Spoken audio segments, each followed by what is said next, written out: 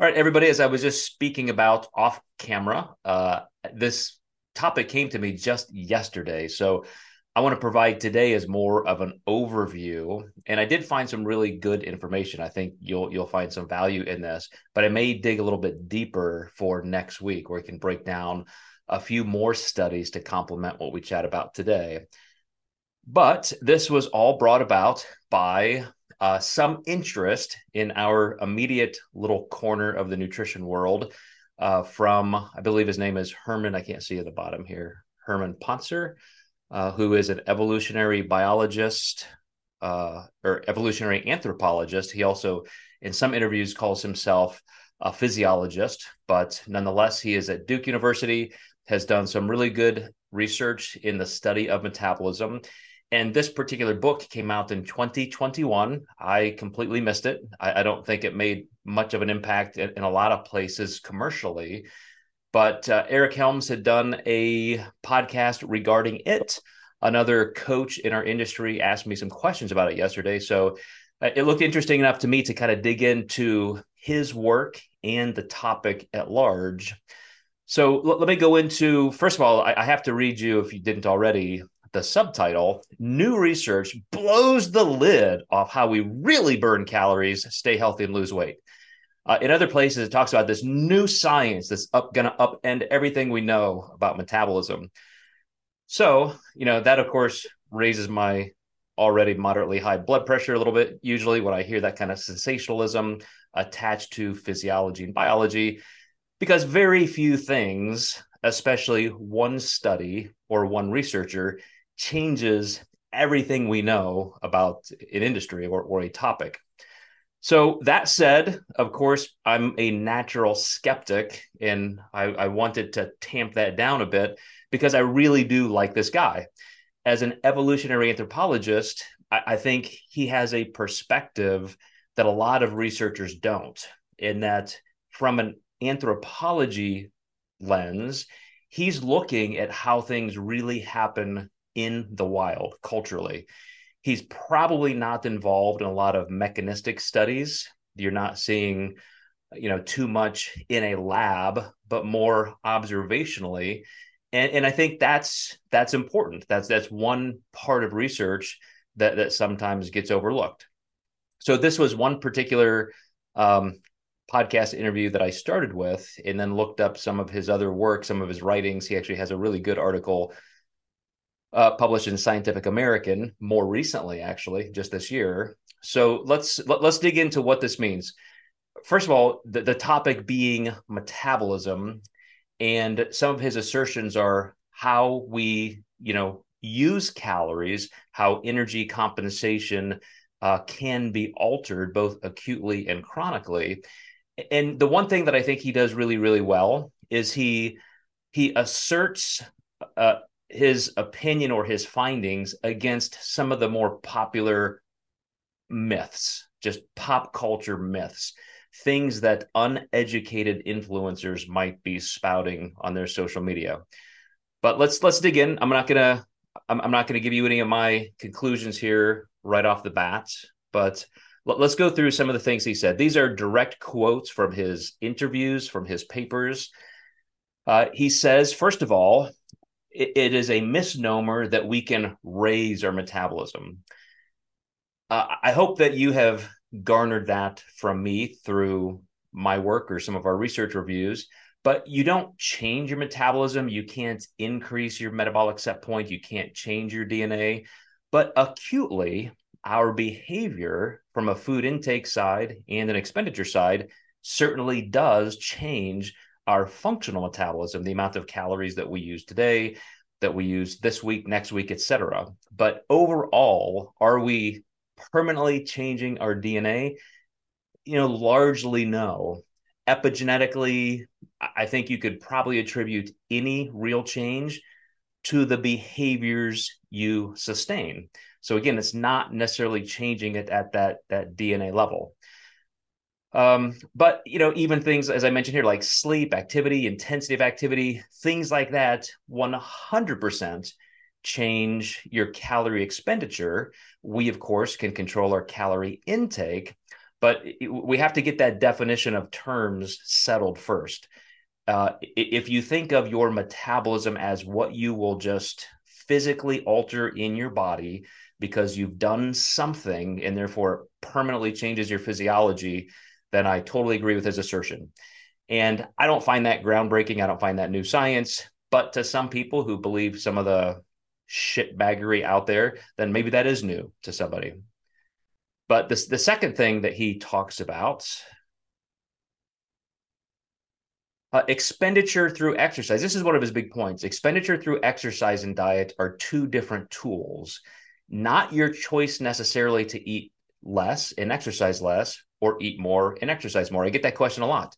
Should I do more cardio and just eat a little bit more, or should I eat less and just not worry about as much cardio?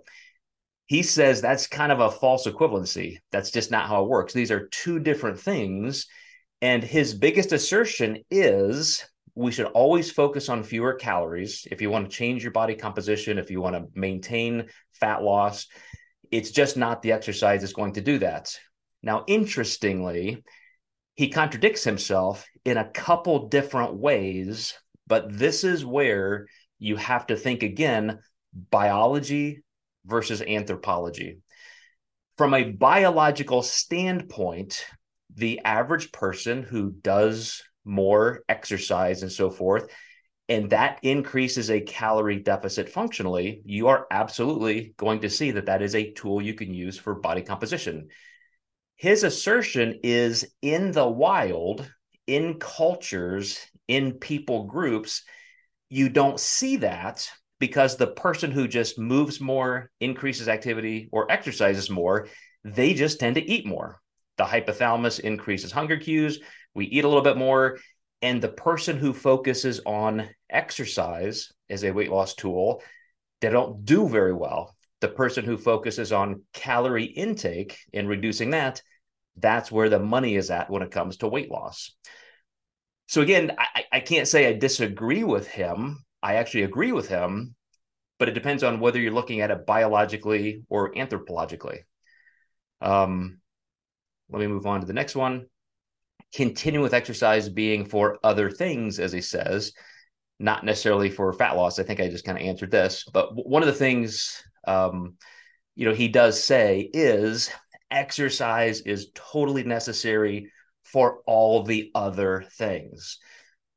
He said, if you want to reduce your risk of disease, if you want to be healthier, have increased longevity, move, do more exercise, move, move, move. It's not that he's anti that, but when you look at his publisher and the marketing hype around the book, because that's a commercial endeavor, that's one of the things that gets sensationalized in the messaging. So I agree that all the physiological benefits of movement and exercise are perhaps even more profound. Research proves that having a higher BMI, but being well trained is better than being leaner and inactive. So activity is still, as he said, it's so profound, it's so critical, but it's just different than fat loss if you're looking at it anthropologically. So here's one of the things he did, and this is a great way to do what he did, which is create kind of a brand, create a book that a commercial publisher has interest in. Is he bases it, if you look at any self-help books, anything in nonfiction, it usually gets centered around some experience. It's not just an opinion. So his story is that he has studied the Hadza community of Tanzania, a very primitive hunter-gatherer group, and he has been working with that particular group because, again, anthropologically, it's a great way to look at almost our ancestral roots. Us in normal Western culture, where all of our food comes from the supermarket and we just sit in climate controlled offices, very different than somebody who's still living in a grass hut, just hunting and gathering what they're going to eat for the day. That's a really good picture of, some of our evolutionary roots. So this group, or these groups, these people in Tanzania, females average walking about 13,000 steps a day, men 19,000 steps, and their metabolisms, calorie needs. This is another one of his huge points. Their metabolisms and calorie needs were no different than ours.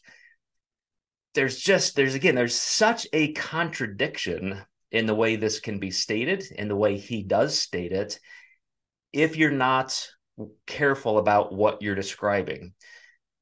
So he would say, and this is in his interviews, this is his big point. This is his like aha moment. His main contention is no matter who you are, no matter how many calories you consume, no matter what your daily activity is, the human metabolism is the same across the board. In other words, you could consider that to say, well, it doesn't matter what we do. We can't change anything. It's just our primitive DNA.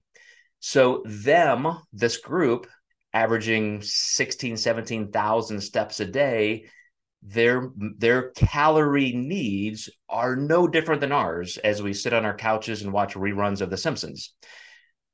But that's not true, because then he also says, oh, by the way, they burn more calories in a day than we do in a week. Here's what I think is very interesting. You almost have to start looking at some other extreme groups.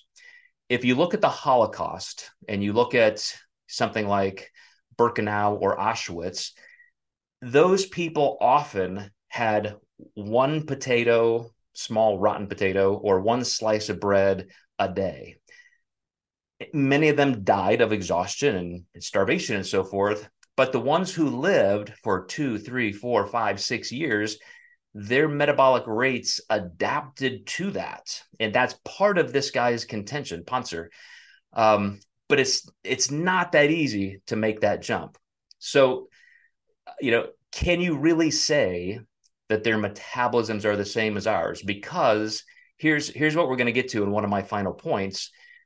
All of these people in Tanzania, super high activity levels, very low body weight, so low body fat percentage typically. The rest of the day, just at rest, let's assume that there's another 16 or 20 hours a day that they're kind of at rest. Their basal metabolic rates are simply going to be lower because they're so much healthier. So that is exactly how that compensation works metabolically. They just don't need as many calories. If I'm 250 pounds as a Western American, the stress on my heart, lungs, muscular system just to breathe and walk, and my resting heart rate may be 85, where one of these people in Tanzania, their resting heart rate's 40. Of course, I'm burning more calories than they are. That's not a great thing. We know that the lower your metabolism is, the better your longevity rates are going to be. So it's something that happens naturally because of both our hunger cues and so forth, and our activity level and our just body composition status. This is not new science, and to attribute it, our physiology, or to compare it to this group in Tanzania, it offers a nice comparison, something interesting, but not fundamentally a good comparison. So let's keep going. I want to give you guys all these points, and then we'll kind of talk about it. So another assertion he makes, which again is true: evolution has crafted us to spare calories. Very, very true. I mean, that's what our bodies want. We, in the land of abundance and dying more from overage than scarcity, yeah, we're fighting a very uphill battle because our bodies are evolutionarily pressured to spare calories, to store energy. That's why when you start to eat something, you get the hunger cues to keep eating until biochemically your brain gets a message that, okay, we're hitting the enough point, and then you stop. Completely what we don't want as people trying to lead leaner, healthier lives. So again, it's one of the mistakes, I think, in interpreting his work here would be thinking that we can elevate our metabolism, or that would even be a good thing. In fact, you want a slow metabolism. You want to be so lean and so healthy that your resting heart rate is so low that your metabolism is as low as it can possibly be. Your hunger will come down to match that. And as long as you're getting appropriate nutrition, that's the best way to create health and longevity. So again, that's just kind of the counter culture he's swimming against to begin with. So number six, and this is his big thing. So his whole summary to all of this is this statement: ultra processed food is the enemy. When he says, should you do paleo, should you do keto, low carb, high carb, this, he said, it doesn't matter. The thing that's killing us is ultra processed food, because we have these evolutionary drives for hunger and for creating energy balance. And yet in Tanzania, for example, it takes them a lot of the day to gather enough calories for themselves and their children. So there's high activity, and then there's very nutrient dense, unprocessed, high volumetric amounts of food, 100% different than we do. So he even quotes a colleague of his who has done some research, again, very anthropologically, showing that just the reported hunger comparing a high protein, high fiber diet to ultra processed food is just a completely, apples to oranges comparison. So, some of these things, this is why I kind of scoff a little bit from the marketing spin, calling this new science and revolutionary and so forth, is if you guys have watched any of our research reviews for the last 3 years, you know all of this stuff. You've seen it in our series on hormones and hunger and the metabolic switch and so forth. So when you have even the insulin model that has been kind of upended in the last decade, it's you have some of the behavioral traits that happen with high sugar foods, that high palatable flavor type thing that increases your hypothalamic hunger cues. But then you typically don't eat sugar alone. I know very, very few people who, if you're eating processed food, it's just carbs. Look at those labels and you're seeing high processed carbohydrate, but also tons and tons of saturated fat. And that's what's doing the damage when you really pick this apart in research. So I think this is the last one, but virtually all of the indicators and causes of obesity are in the brain. This was an interesting thing that I think he brings out very well.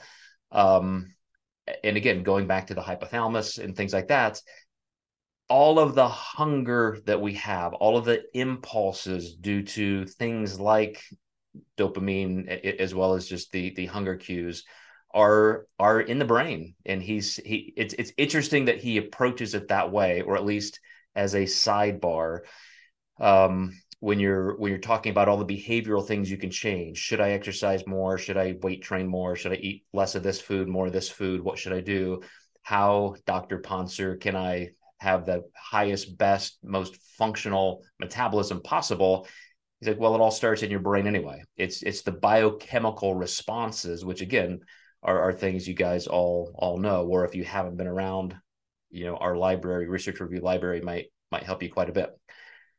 So here are some of the things I think if you really want to take a look at some of his research, his new science is that eating less is more important than exercising for fat loss. So that's one of his main points. But he still says exercise is still super, super, super, super important, that our metabolic rates adapt to lower energy demands and are driven by changing levels of hunger. You might even think of the the Minnesota starvation study. If we move more, we eat more.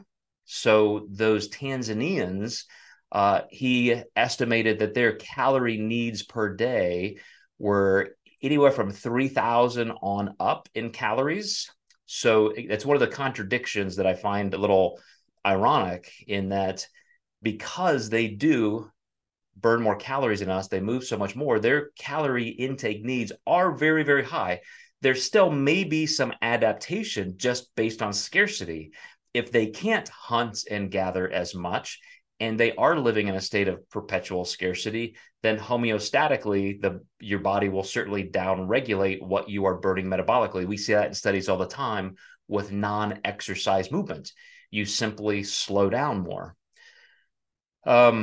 We can't force our genetic metabolisms to chronically adapt upward for the benefit of staying leaner. So again, that's nothing new, but it simply counters the non-educated influencer marketing hype, as I said earlier. So in the interview, Ponser goes on to extol the massive value of exercise, calling it the rhythm section of our physiological orchestra. He said, if we're not moving, if we're not exercising, if we're not burning all these calories, then it will lead to disease. So again, on one hand, he says, don't worry so much about exercise because that's kind of the marketing spin. My new science, my way to sell you a book is that I'm showing you it's all about the food. But hey, don't forget about exercise. It is the most important thing. So, not picking on the guy, but that's just what I think is what happens when you start trying to sell something. His premise is more about adaptation. If you really get down to the science, if you could have him sitting at a round table with other scientists and you could get away from any sensationalism, that's his main premise, that our bodies certainly, can adapt to energy balance, i.e. my Holocaust example. But just, you kind of have to push away some of that other stuff to get to that. So I got all that from some of his interviews, which were all about the book. So I think he was kind of going through some of the main points about his book. But then he did write this article in Scientific American, which I thought was a little bit clearer, which often it should be. He has the time to sit down and edit and create different drafts of this versus spontaneously asking questions. So some of the things directly out of this article. The first comprehensive study investigating the effects of age and body size on daily energy expenditure has upended, so again, kind of a sensational word, much of the conventional wisdom about metabolism. Metabolic rates increase with body size as expected, but they are not inherently different in men and women, nor do they decline with middle age, among other revelations from this research. So again, without being critical of this guy, because I like him and I like what he does, there are some things here that I think are just overemphasized. For example, this is the top part of a graphic. The next slide shows the bottom part of the graphic. He says metabolic rates increase with body size as expected, but they are not inherently different in men and women.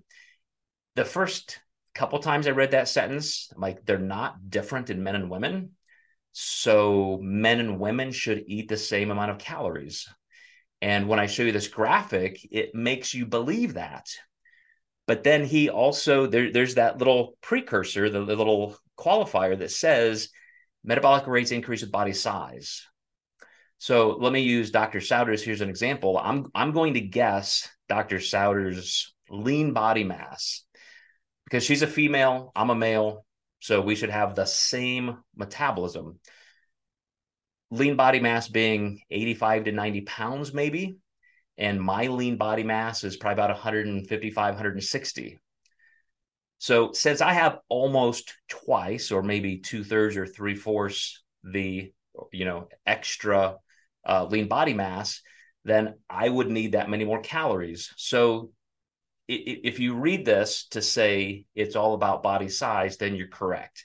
It's not inherently that you are female or male, nor do hormones like testosterone have much to do with this. If you remember from our research review series on hormones, adrenaline-based hormones, norepinephrine, epinephrine, the kings when it comes to metabolism. Next come thyroid hormones. The androgens like estrogen, testosterone, they do virtually nothing for metabolism. So again, this could be something like just a pop culture thing that he perceives is out there, that women's metabolic rates, women should only eat this many calories, men should eat this. Yeah, but it's not necessarily the sex. It's the fact that men just have more lean body mass. So one of the interesting things that he did with this study was to really look across the board. That they went from babies under a year old to people in their 90s. So when you look at this, first, let me start on this second chart over here on the right. This is the one that looks at men versus women. So if you look at this scatter plot, you see the men and women noted by the circle versus the diamond shapes here. They are virtually identical. Look at those metabolic rates, identical, no difference between men and women, with the caveat that it depends on lean body mass. So if you have a lean body mass like me of 150 to 160 pounds as a female, then great. You probably need the same amount of calories I do. So maybe that helps somebody that is not sex driven, but body weight driven. The other one is this big change, and I have this written out a little bit, maybe more clearly in the next slide. But metabolism over time, from birth to death, there is a sloping. But let me show you on this next slide what they really found. So first of all, in this particular study, they did very good metabolic cart type testing to look at metabolic rates, of looking at expired carbon dioxide, which is the gold standard. And they would test people from 1 to 2 weeks, so they got a nice broad spectrum of their metabolic rates. And they had more than 6,000 people from, I think, several different countries, all the way from 8-day-old babies to 90-year-olds. So this is a broad look at basal metabolic rates cross-culturally, with sex and age, also just rounding out exactly, all the differences that we may be able to find. So what they did find is fat-free mass, like I said, is the strongest predictor of your metabolic rate. So as people who love to talk about weight training will often say, lift weights if you want a stronger metabolism, get more lean body mass, helps with a lot of different things, bone density and so forth. Metabolism skyrockets in the first year. This was kind of news to me. I don't remember ever studying this, across the entire age spectrum. But from birth to about the first year, a baby's metabolism is about 50% higher than you would expect from the rest of the norms, as an adult would. So per their body weight, their lean body mass, they are churning through calories. And then that stays elevated all the way through childhood, as those of us who have raised children understand. And, starts to slowly decline in adolescence, levels off around 20. But then here is something that was nice to look at, from an evidence perspective, to about 60 years old. And again, pretty big study, 6,400 people of all different kinds of activity levels. There just was no change. It didn't change with metabolism, or I'm sorry, it didn't change with menopause. It didn't change, whatever you might say is middle age, 30s, 40s, 50s. From about 20 to 60, basal metabolic rates pretty much just stayed the same. So I think this, again, goes back to one of his main premise points. This, to him, being an evolutionary anthropologist who studies or has become interested in metabolism, I can see how this was news to him, how this was very, maybe rocking to his world, because you hear of these things like, yeah, as soon as I hit menopause, man, I just started gaining body fat like crazy. Or, hey, as soon as you hit your 30s, you start gaining weight. And we attribute that to metabolism if we're not careful. But I keep coming back to our research reviews, because you guys have seen this presented over and over in different ways. It's not. It's all dependent on our activity. Those of us who might say, well, yeah, as soon as I hit my 30s, I started gaining weight. Well, what were you doing in your 20s that's different from your 30s? Let's look at your daily activity. Let's look at your job. Let's look at your occupation. Let's look at your recreational athletics or intentional athletics. That's where it all is. So again, could be news to somebody. There is a very slow decline after 60, and your metabolism will generally decrease about 7% each decade after 60.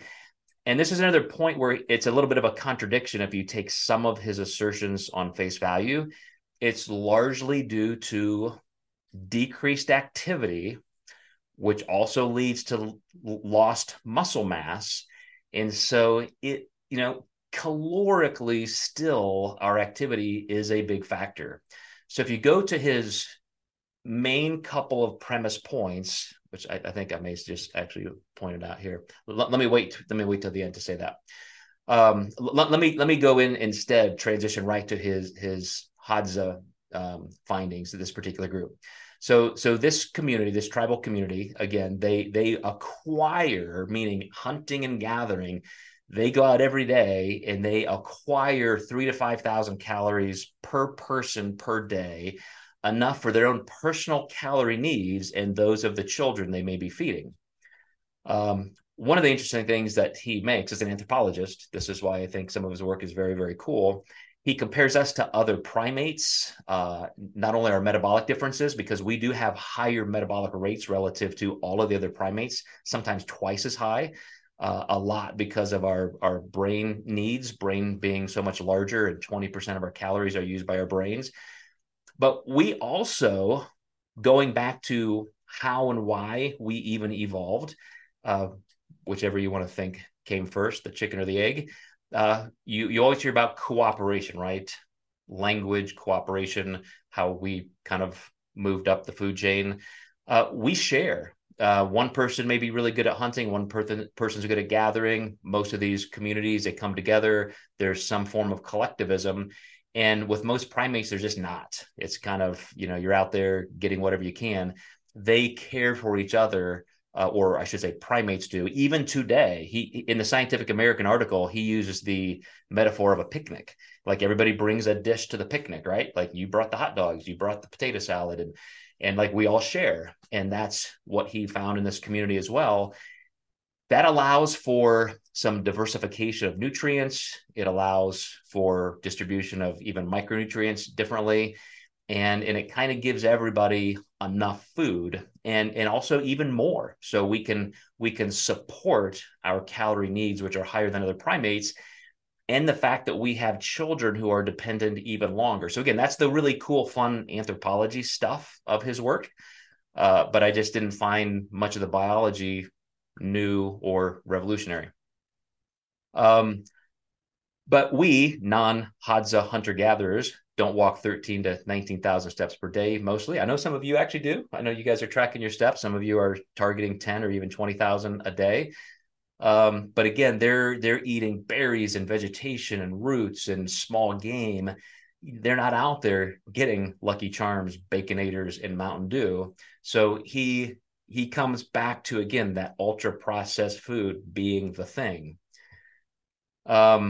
So here's my commentary now on his work. So, I watched some interviews, read some articles, and I think I have a pretty good grasp, but I will definitely tell you that I have not read his entire book. If I continue the series into tomorrow or into next week, I will actually go through some of the studies he has done, and I'll look at some other studies to see how this compensatory energy balance is, because one of his main contentions, remember, is that calorie needs just don't change. You can exercise all you want, exercise. You're not going to lose weight. That's his contention. Doesn't work. But it does. It does if you account for it. If you just intuitively eat, then more exercise, 4 hours on the step mill, you're probably just going to eat more because you're hungrier. But if you don't eat more, then those are calories burned, just like those Hadza hunter and gatherers. So the biology is that this group that he's comparing us to are just leaner, healthier, and more efficient physiologically. They should have lower basal metabolic rates. Functionally, they're burning more calories. Basal metabolic rates are lower. So again, not an apples to oranges comparison. The fact that we therefore metabolically equal is not an indication. Did I write that right? Oh, the fact that we are. Our bodies adapt to species-wide genetic norm, but it's also individual adaptation to physiological needs. So again, take one of those Hadza hunters, put him on a couch, give him a Western diet, and what's going to happen? Is his basal metabolic rate going to change? No. But his functional metabolic rate will. And that's kind of what we're talking about. I just think he's looking at the wrong side of the coin too much. Exercise can indeed be a huge part of proper calorie deficit and weight maintenance if accounted for and complied with. So his assertion that don't worry about exercise for weight loss, don't worry about exercise as part of your weight and health maintenance, but then kind of do because it is physiologically important. For him to say it's not going to help you with weight loss, focus just on the calories, it's just not true as long as you are accounting for it properly. And I will say that one of the people interviewing him they had a brief aside where the interviewer said, well, yeah, that's why I don't even track calories anymore. I just find tracking food tedious, monotonous. So I just don't even do it anymore. Well, now he just put himself in that in the wild anthropological study group, which, that may work for that person then. But if you're being diligent and meticulous in any way of accounting for your food, then calorie expenditure is still going to work for you. So again, the anthropology, to his point, that's the value of that. Is if you're looking at an entire society, which is what an anthropologist does, and you're doing epidemiological studies to say, if we make this one change, what happens to the movement of the entire society? How does that change society? Then he has a really, really good point. I think most of us have moved beyond that, where we spend a little bit more time on the mechanisms of what we're consuming and so forth.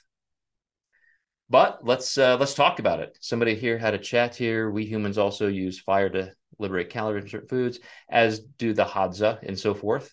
There are actually something like 5 or 6 theories of why our brains evolved like they have. Fire being one of them, especially with carbs, because if you're eating things like raw potatoes versus cooked, you get up to 20 times more energy from something that's cooked. So we could all of a sudden, with magnitudes of leverage, get more calories because we started cooking our carbohydrates. Today, processed foods, etc., that kind of backfires. But let's jump in, guys. Who has some thoughts or questions or comments? I had a quick question. Sir. Um, so you kind of mentioned at the end there where, if you are diligently tracking, you are going to want to track the exercise and the calories burned. How would you typically go about that? Like, are you averaging, hey, like, roughly 250 calories in a weight training session? Do you kind of go, they have a watch? I know those aren't the most accurate, but would you kind of roughly go off that? So, like, how would you then like balance the two? So that's a really, really good first question, because I think everybody has a little bit more variability in what feels best. So I've always said that I'm somebody of a slower metabolism who has to have a certain amount of higher intensity activity. I can absolutely just drop my calories even lower, but for me to have some higher intensity activity and then a little bit more food to offset that, I'm finding my own sweet spot to manage hunger, performance, energy throughout the day. And just, maybe that's not phenotypically standard across the board for somebody who's a bit slower metabolically, but I know that works for me. I am just not going to lose much body fat if I'm not cranking out some energy. Other people with a faster metabolic rate, they may be fine just kind of walking. Maybe they do zero cardio. They move their calories down just a little bit and they drop fat like crazy. And maybe that's just more comfortable for them. So, like, maybe just like in terms of hard numbers, let's say to create, the 500 calorie deficit. So, would you, in your instance, then almost just go, okay, I'm going to eliminate 250 calories from my diet and add in a theoretical 250 calories of extra activity? Yeah, yeah. And to your first question about how to calculate that, everything has some algorithmic assumptions. So with your wearable device, it's not measuring your actual respired gases to tell you exactly what you burned. So they just have to make an assumption. Well, this person is this sex, this height, this weight, their heart rate for this amount of time is like this. And so they can get really, really close to that. But again, they can kind of inflate those numbers just like cardio equipment does to make you like, I really like this machine better because I burned 8,000 calories in 20 minutes on that step mill, which is a lie. I find that most good physiological textbooks that give you those charts, Yeah. like if you're rowing a boat for an hour, here's what you get. If you're mowing the lawn, here's what you get. So I think like you're right at 250, 300 calories of moderate That's exercise kind and of up. rough. Yeah. Okay. Cool. Good question. Dr. Souders, what do you think? I think it's pretty fascinating. And in fact, I wanted to ask you, Joe, it's always been something that we've discussed as part of the diet doc. Um, is, ectomorph, endomorph, mesomorph. Would you care if I showed you a share screen of what I currently look like? Huh, yeah. Let me see if. And I want you guys to talk about what my calories might look like. Okay, I think you can share now. Go right ahead. Whoops. Clicked the wrong button.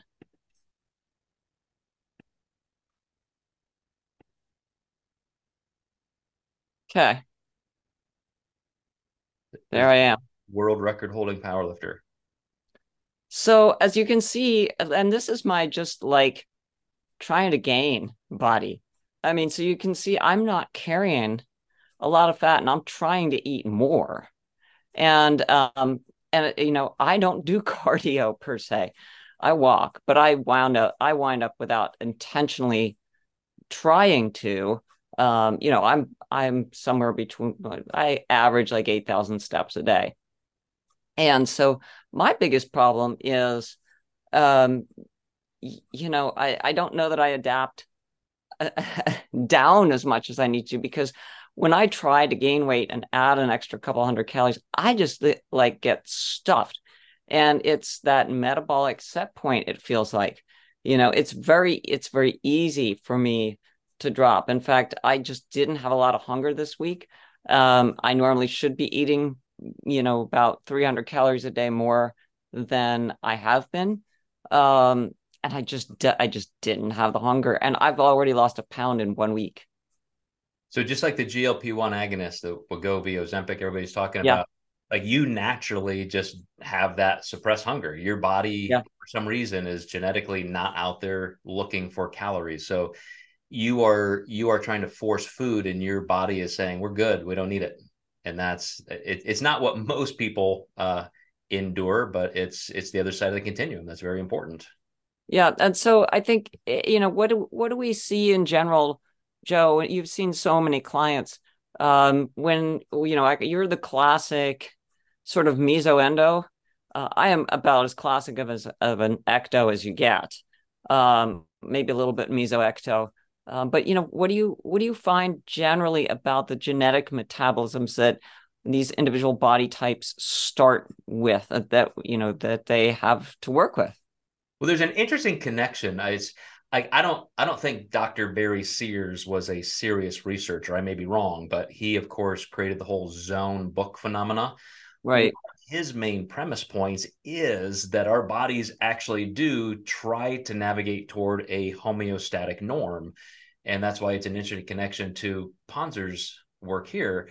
Uh, if you're 100 pounds overweight, you don't have to do a lot to start losing a lot of weight. Like you just stop eating horribly, start adding any activity, and you're going to drop 4 or 5 pounds a week. It's just easy. Your body wants to go back down there. Those of us who are underweight, possibly in a forced way, you just haven't had enough food. Your body is naturally going to want to. I mean, think of the people who are physique competitors here, who have reduced their calories intentionally for months and months and months. I mean, as soon as that contest is over, the floodgates are open. You are ready to eat, and your body's saying, grab a fork. So you're in a special class because, as you describe it, on a continuum. I've recently seen some people say that body type phenotypes are really also kind of in error. There aren't just three body types, which again I agree. It's 100% continuum, but you lump those things together, as in research are called like modal groupings. Like, yeah, I mean, you can look at them in three distinct types, but we're just on that continuum. You may be way, way, way down there where it's just difficult to add any weight whatsoever. I don't know why, like, human beings evolved that way, because it is kind of counter to survival, right? But at the same time, energy output is high. A classic extreme ectomorph is somebody who's always on the go, always alert. You can't shut your brain off. You're go, go, go. You're just burning energy. Yeah. So, there's an evolutionary advantage to that, not physically, but because of just mental energy and mental prowess. So Yeah. I here we mean, I are. I have my screen share off, or my screen shot off, my video off during the lecture, because I'm like constantly walking around my office and moving around, and I just can't freaking sit still. I When I'm could on the phone, concentrate, but I can't do it sitting still. video chats are funny to me because I have to sit here in front of the camera. When I have a phone call, I probably put in like 3 miles an hour because Yeah. I'm just walking around my whole facility with my phone on speaker.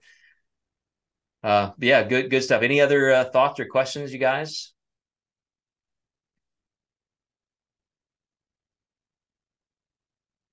The coach who asked me this question, and you know, sight unseen, I'd never seen the book Burn. I'd never heard of Herman Ponzer. And again, trying to just suppress my natural skepticism, I said, sure, I'll take a look. But as soon as I saw the tagline to the book title and so forth, I said, you realize you're not going to find out too much all of a sudden. That's we've just never known about physiology or metabolism. So I knew it wouldn't take me long to find out where that fulcrum was between what's the real usable information versus it's just marketing hype. So yeah, I think it's for some people who are think of the influencers out there, the people who know nothing about our world and they're just watching TikTok all day, and they hear some of these things like, "Hey, eating less processed food is important. Like, stop doing 6 hours of cardio a day. That's not going to do it for you. Focus on higher quality, less food." Like, hey, that may help somebody. That may be worth writing that book. The fact that our metabolisms don't change much from 20 to 60 and gets somebody to stop blaming their age or their circumstances and look more at their behavior, great, that's worth the book. But I just don't think there's a ton for us to really learn here. But going back to his home base of anthropology, some really cool stuff you can dig into if you look this guy up, and see as he's looking at different populations and cultural groups. That's where the fun was for me. And sometimes when you want to reach an audience, it's just the right teacher saying it the right way that gets someone to get it. I mean, there was nothing, as soon as I was looking at the slides, I thought that, I mean, it was absolutely just intuitive before you showed the graphs that, of course, that this caloric expenditure is just on a per kilogram basis, right? I mean, a bigger body needs to move more. Now, if you had another person the same size as me in a different body composition, I bet we'd have a disparity in our food intake and our caloric needs and our metabolic rates. But again, that would also reflect fat-free mass, because since I'm carrying a lot less body fat, if somebody else is the same weight as me but carries more body fat, then yeah, they're probably arguably not going to have potentially the same caloric burn. But I don't know how you think about that in terms of if we've got different body compositions and same kilogram weight. What did you glean from that, Joe? Well, that's where just the spectrum or continuum of metabolic capacity really lies, because Okay. these are averages of 6,400 people around the world compared to a handful of people from this Tanzanian group. But I have clients who weigh 150 pounds and they're eating 4,000 calories a day. I have clients who weigh the same and they're eating 2,000 calories a day. So that's where the difference of just sheer metabolic capacity and body type lie. I mean, that's where we try to compare ourselves to the other person. Hey, how come they get to eat that much and I don't? Well, now it's just the genetic difference. Yeah. Amy, you jumping in? Yeah, it's funny. That's actually what I was almost exactly going to say. When you look, going back, you were speaking about fighting at the beginning of or a fight. Fighters, watching MMA fights specifically, because there are so many different weight categories and men and women, it just shows you how two people can have, but you would, let's just say they have equal training. They have equal training, they have equal skills, they have equal effort put into maintaining their body composition where it is for that moment. And yet they can look completely different. And you would think, I mean, these are highly trained athletes. They have equal diet, perhaps even. And even that, even all things considered, that's why I find studies with nutrition, so fascinating, because you'll never have a long-term study because each of us is essentially an N of one, even identical twins. don't always have similar outcomes. And it was the Dutch hunger study or the Dutch famine that showed that, that twins that experienced these famines differently had very different metabolic outcomes at 40 years. And those are the kinds of things that I think when you look at epigenetics and epidemiological studies of diet and nutrition, it becomes such a confounding thing because there is never going to be another exact replica of any of these ever. It's unethical. And that's why so much research is done in animals. I was in a large space last week where there were just thousands and thousands of people, every age, every sex, every race. And if you guys do this, like sometime when you're out in a large space, look at everybody. It's almost weird that we're all the same species. Like we look so freaking different. I mean, in every single way. When I look at 100 penguins, they all look like penguins. When I look at 100 black bears, they all look like black bears. I mean, we just are so different. And part of that genetic diversity is what has helped us evolve faster. It's really part of what has kept us at the top of the food chain. But we are so incredibly different that, to your point, it's sometimes difficult to look at these averages and then make assumptions because there is also so much diversity that goes into those averages. Good point. All right, guys. Well, this was a fun topic for me because it was just kind of new, and it does hit back home into some of the things from the physiological standpoint. So it has spurred me to want to dig deeper onto this and see if there is a little bit more on the biology side we can bring in. So that may be a good second step for us for next week. But any other final thoughts or comments, Kevin? Anything?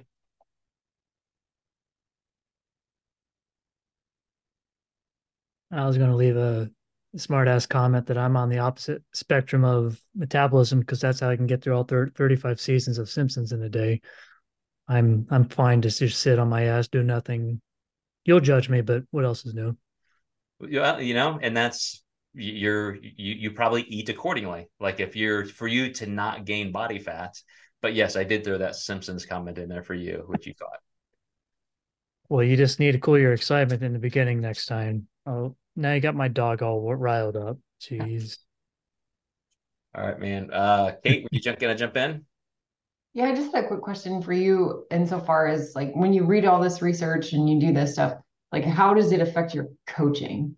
Because you could have two people that are kind of the same size, but it sounds like from this that different people have different needs, right? And so how do you approach coaching at all? I mean, I guess that's my question. How do you approach it? So there are all kinds of norms and formulas and things like Austin Kiergaard, our dietetics director. If he were on here, he would say, okay, the average human needs 20 calories per hour or 20 to 32. And here's this and this. And there are all these norms. But again, now we have to look at the diversity. So I'll start by saying the way that I train coaches on the technical side of metabolism and food science is that we do have these norms. You have to start there, pick a couple ways of measuring things and say, here's the framework of highs and lows. Now we have to look at demographics. Is this person 20 or 60, male or female, super active or not? Complicating medical factors. They're hypothyroid, they're hyperthyroid, they're this, they're that. And then those demographics move you a little bit, but then you have the advantage of a history. Tell me what you eat. Tell me what you've done. What's your health history, your diet history? And then, assuming that is pretty accurate information, you've got another piece of the puzzle. Then finally, real coaching is day to day, week to week scientific method application. We gather information, we interpret the results, we make a change, we gather information, we interpret it, we make another change. You just keep, and you find, where people are. So to your point, a client who hired me, I mentioned this in another podcast this week, a client hired me who has already dieted. He's a reigning world champion physique competitor. He wants to do even better, wants to, go into another class, win another world championship, defend his current title. So he contacted me, said, Joe, I'm a big fan. I've watched all your stuff. I'm already lean. Here are my pictures. I'm competing in a month. Will you help me peak? And I said, well, I'm honored. That would be great. But I have zero information about your body. Like, I know nothing. I know you're lean. I know you look good. I know what you looked like last year. So I said, you've got to send me pictures 3 times a day, every day, with your entire food intake. I want your morning weight, your evening weight. And I have just had to look at that much information for the last month so that I really get to know his body. Because if I just looked at a textbook or a formula, it's gonna get my foot in the door, but it doesn't tell me what I need to know. So to me, Kate, you have to have all that knowledge, like what you do in your career. I know how technical that is and all the things you do. And now it's okay. Now I have to apply that to every single case, as we go. I think adding to that too, what's really important, when you're getting a new client, it's not quite like your situation, Joe, where it's so under the gun. But if Caitlin's doing a lot of Gen Pop type clients and things, you really want to let them know this information up front, that yes, we have to start with a guess because we have to have a basis in something. So we're going to start with a guess for an average person, but then we're going to get to know you and we're going to get to know what works for you. So give them that confidence that they are not going to be like, oh my gosh, it's so little food, I'm dying, or oh my gosh, I'm not, the scale isn't moving at all, that kind of stuff. That you're going to encourage them to have that really close feedback as a get to know you kind of a thing, because you understand, you as a coach the confidence that they will hear from you is that you as a coach know that everybody's different. And we have to start somewhere, but I know that I will find the way that works specifically for you as we work together.